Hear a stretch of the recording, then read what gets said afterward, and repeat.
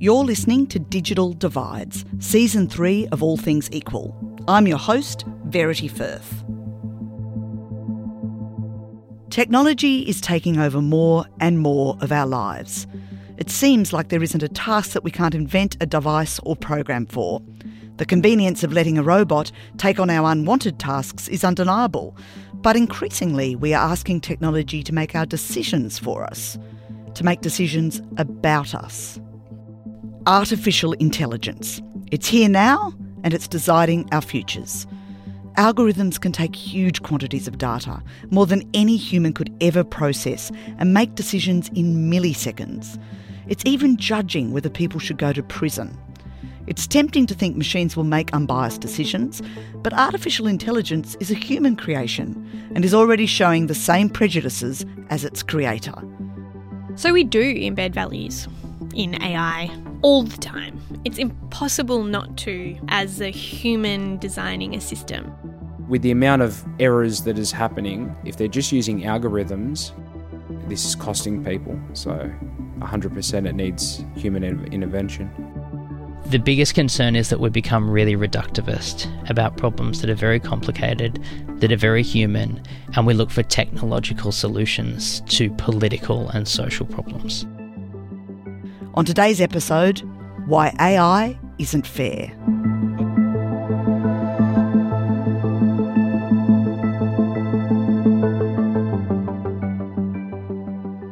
Our producer, as always, is Dan Butler.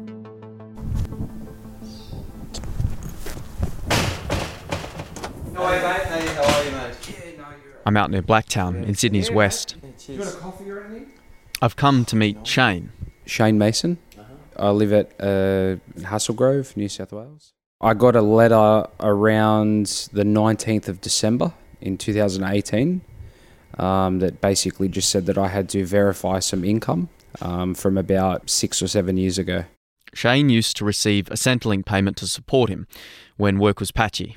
Verifying income means the government thinks you've been overpaid by not reporting your income properly. So I basically contact Centrelink to find out what I had to verify, and they asked me to provide pay slips and bank statements for nearly 2.5 years worth. And I said to them, look, it'd be spread over 2 different banks, and they were going to charge me to get statements from the bank that I wasn't using. And they quoted me about $300 to $400 to get those statements. So when I told them that I wasn't in a position to do that, they basically said that they were going to get back to me, and if I owed money, I owed money. The government used an algorithm to identify and calculate debts, the now infamous robo-debt scheme. A side note here. An algorithm is simply a set of instructions. A baking recipe is an algorithm. We encode algorithms in computers to help them solve problems.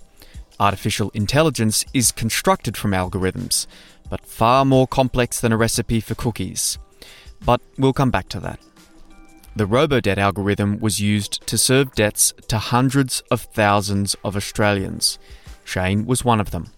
So it was all up totaling $4,112. Well, it's terrible. I mean, you know, when you got other things from day-to-day life that you need to pay for, and then you get told that you've got, you know, that on top of it, you know, it just makes you wonder where you're going to get the money from.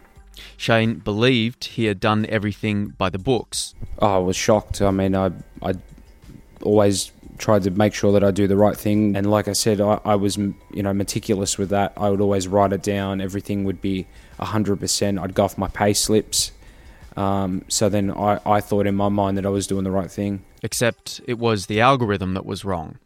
Using tax office info, it totaled Shane's annual income and averaged it out across the year. But some weeks Shane would earn more, some weeks less, and receive more or less welfare accordingly. The algorithm did not account for that reality. Without access to his payslips, Shane was guilty until proven innocent. Well, it's very frustrating. I mean, you know, if you can't prove your innocence, that just makes you guilty, like a feeling of guilt. So, I mean, you feel helpless. You don't feel like you can do anything. You've just got to pay it. Robo-debts were calculated by the algorithm, and letters were automatically created and sent by the same program. No humans were involved, and no one ever explained the decision to Shane. No, there's no letter that says how they come about the amounts that they say that I owe. No one's explained. I have no clue how that it's calculated or anything like that. No. It's one of the most difficult questions that has arisen in respect of AI. Ed Santo is the Australian Human Rights Commissioner. Because it's a fundamental principle of human rights that decision-making generally should be explained. So if you are the recipient of a decision, a negative decision, be it from the police, from Centrelink, whoever, from a bank, if you apply for, say, a bank loan, you should be told the basis of that decision, in other words, reasons for that decision. And we would say that that's a legal principle that applies regardless of how you make that decision. So it will be really interesting to see as some of these cases start coming before the courts. A court has now ruled that it was illegal for the government to presume people guilty until proven innocent. There's a class action being led by Gordon Legal on behalf of the thousands of people who were wrongly served debts, and who in many cases, like Shane, actually paid part or all of it back to Centrelink. Shane believes it was wrong for the government to rely solely on the algorithm. 100% a person should be involved. If they're just using algorithms as a way of charging people money or accusing people of owing money, it needs to 100% have some human intervention or at least checking, because you're asking people to pay money back. It's not a matter of a simple mistake that is not going to cost anyone. This is costing people. AI will increasingly be involved in our lives, making more decisions faster about more people. It can have many beneficial applications. Robodebt is not one of them.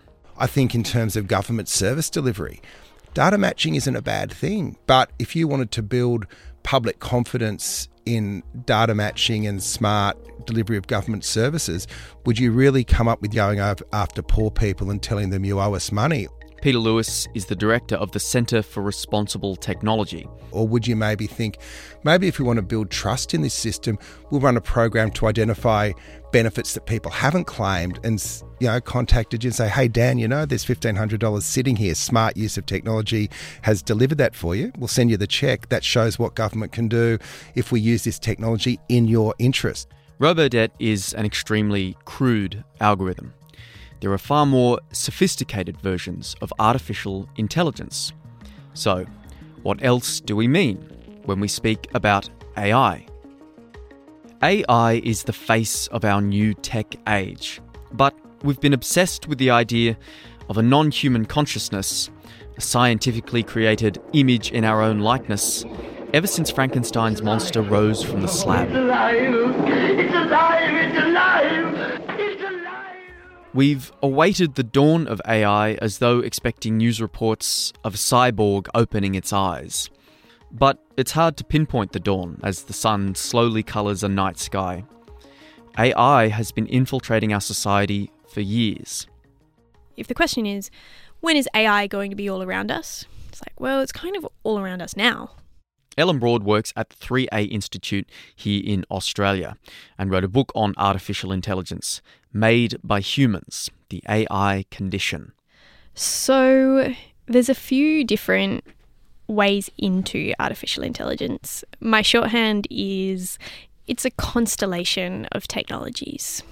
There's another way of describing artificial intelligence, which is anything a machine can't do yet, because once it can do that task, we give it another name, like search engine or drone. It ceases to be something mystical and intelligent sounding and just becomes another tool that is available to us. So that might be sensing you approaching a set of doors and opening those doors before you arrive. Right. Putting your hands underneath the tap and dropping soap into your hands before you wash them. AI senses and interacts with the world around it, mimicking intelligence. Soap dispensers and sliding doors might not seem at all intelligent, but just to put them in another context, say that of 100 years ago, those devices would seem like thinking beings. As we said before, AI relies on algorithms to solve problems. The intelligent part is that it can change and give different results depending on changing situations. There are some very familiar examples. Whether that's helping negotiate traffic networks and optimizing journeys for you. So, using Google Maps, using train timetables that take into account delays elsewhere in the network, search engines, recommendation platforms. It's around, we rely on tools and technologies that fit under the umbrella of AI every day. But the potential of AI is much greater than a few conveniences.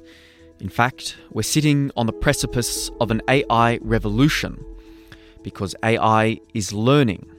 Today, the power of artificial intelligence means massive quantities of digital-born data, large, increasing computer processing speeds that enable us to analyse that data very quickly, and powerful methods for interpreting that data like machine learning, neural nets, etc.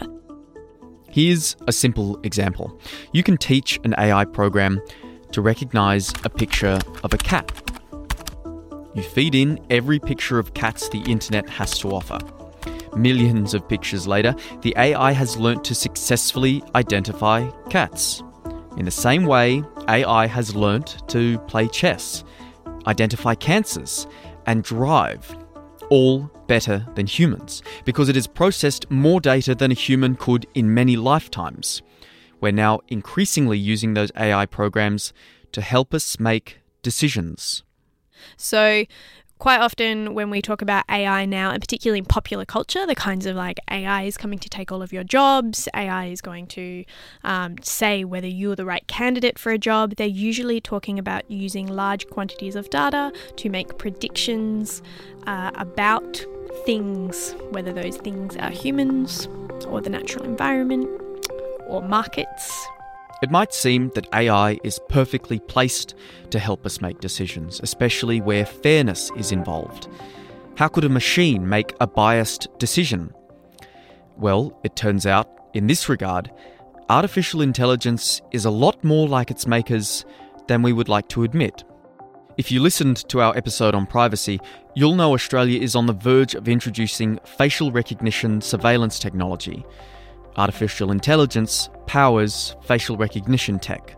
But we do know that there are some weak points associated with facial recognition. Human Rights Commissioner Ed Santow again. One is that it is less accurate than probably anyone you know. So it makes errors frequently. But secondly, those errors are not evenly distributed. So I am a white, middle-aged man. Facial recognition technology is particularly good at recognising the faces of people who look like me. But if you don't happen to meet that description, it is much less accurate. And that's because facial recognition technology tends to be trained on photographs of white men. And that is because the people developing the tech are mostly white men. A note, this is not due to ability. Here's the thing with AI. It's smart, but it can only learn from the data we give it. Remember the cat example? If you gave that same AI one picture of a dog, it would be completely lost. So if you happen to be a person of colour, or a woman, or a person with a physical disability, or anyone in those sorts of categories, then you're much more likely to be affected by error when it comes to facial recognition. And when you think about the use of facial recognition in a situation where the stakes are really high, and policing is clearly a context where the stakes in human rights terms are very high, then we should be really worried about that. Here's the kicker with artificial intelligence. It's capable of learning very quickly because it can process huge amounts of data. But we decide which data artificial intelligence gets to learn from. And when we do that, we make it that little bit more human. So we do embed values in AI all the time. It's impossible not to as a human designing a system, because you will decide what you think the outcome is you want and what information you think helps you get to it. And those are based on a set of values. We are we're doing this, we are putting values in machines, and that we are not aware of the fact that we're doing it is alarming to me. And also, it's still about the machines and not about us having to be explicit about our behaviour. So we're still not really saying, well, what are our values? What values should we be using? We're still not to be scrutinised. With our modern day need for speed, the temptation to let AI make decisions for us at a superhuman pace is one we're giving into in more and more parts of our lives. Let's be clear, AI offers benefits. For example, it's learning to really successfully identify cancers. So which systems stand to benefit? And which pose dangers? So I think that there is a real challenge that we're running up against, which is that we're building systems that allow us to be more efficient. That's the promise, that we can more efficiently allocate resources in a range of different ways, on the basis of this information that we've had. And that works on historical data and information. Dr. Matt Beard is a fellow at the Ethics Centre in Sydney.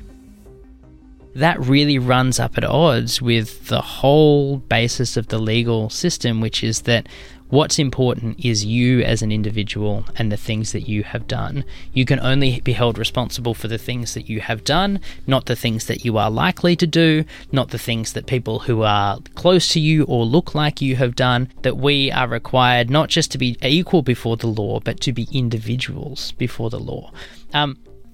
That is being pushed back by the scale platforms of predictive policing.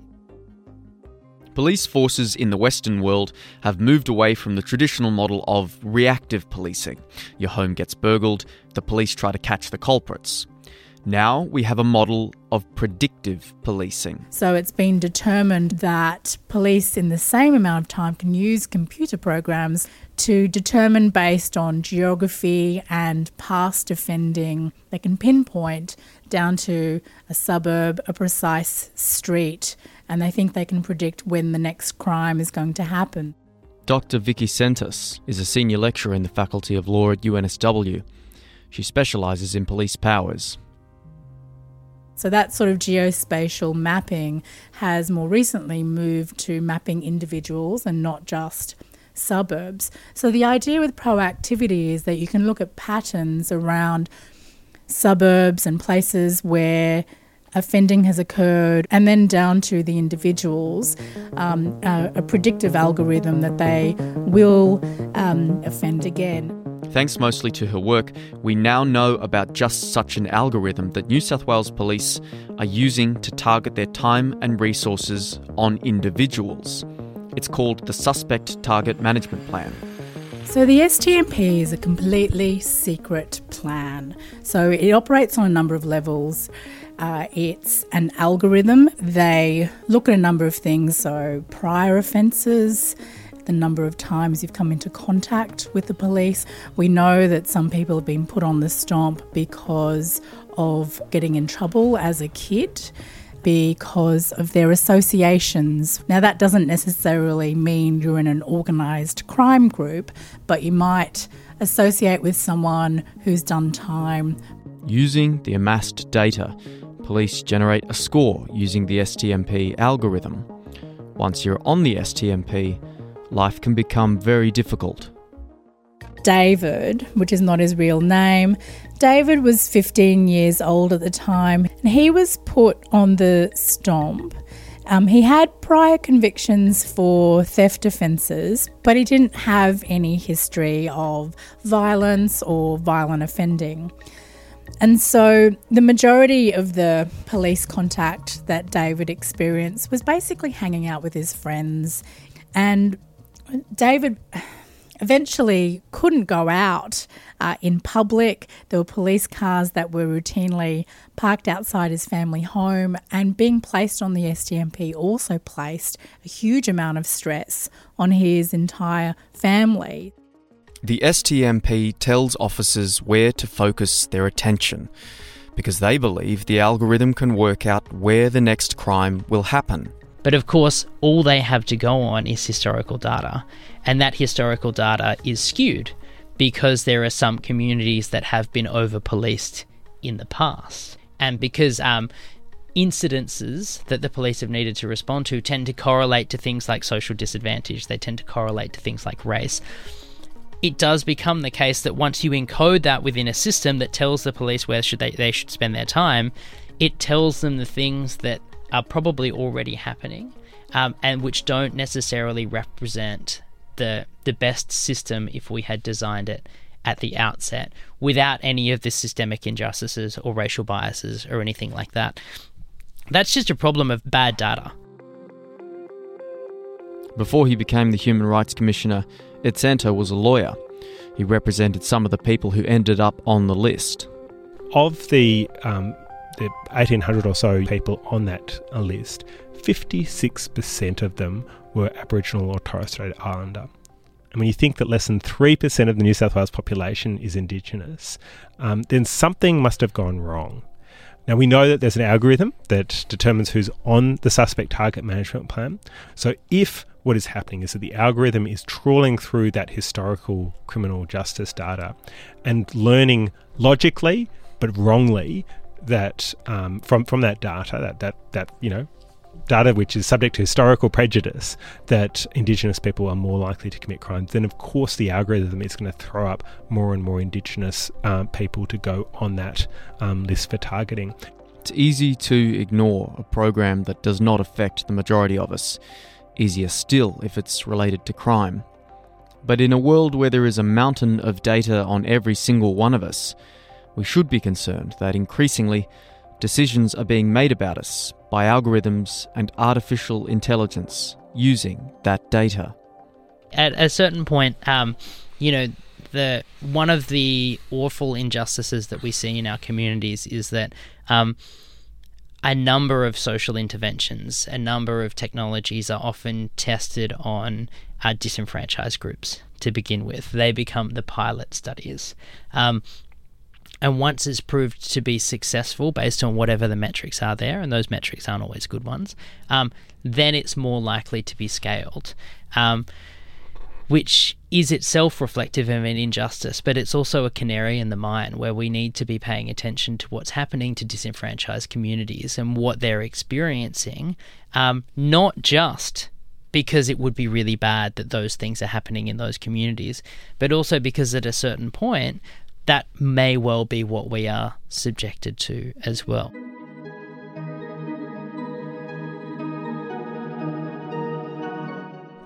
The danger is that we trust these systems to operate without human oversight and intervention, believing that they will be fair. The STMP and Robodebt provide chilling examples of what can happen when we do. The truth of the matter is that artificial intelligence, technology in general, are human creations, and the apple doesn't fall far from the tree. The Robodebt class action is ongoing. Shane has one hope. My hope is that even if I wasn't going to receive a refund, my ultimate, what would make me happy is for other people not to cop this. You know what I mean? Like if I had to wear it, but then this wouldn't happen to someone else, if they just stop using this AI, is basically, worth it.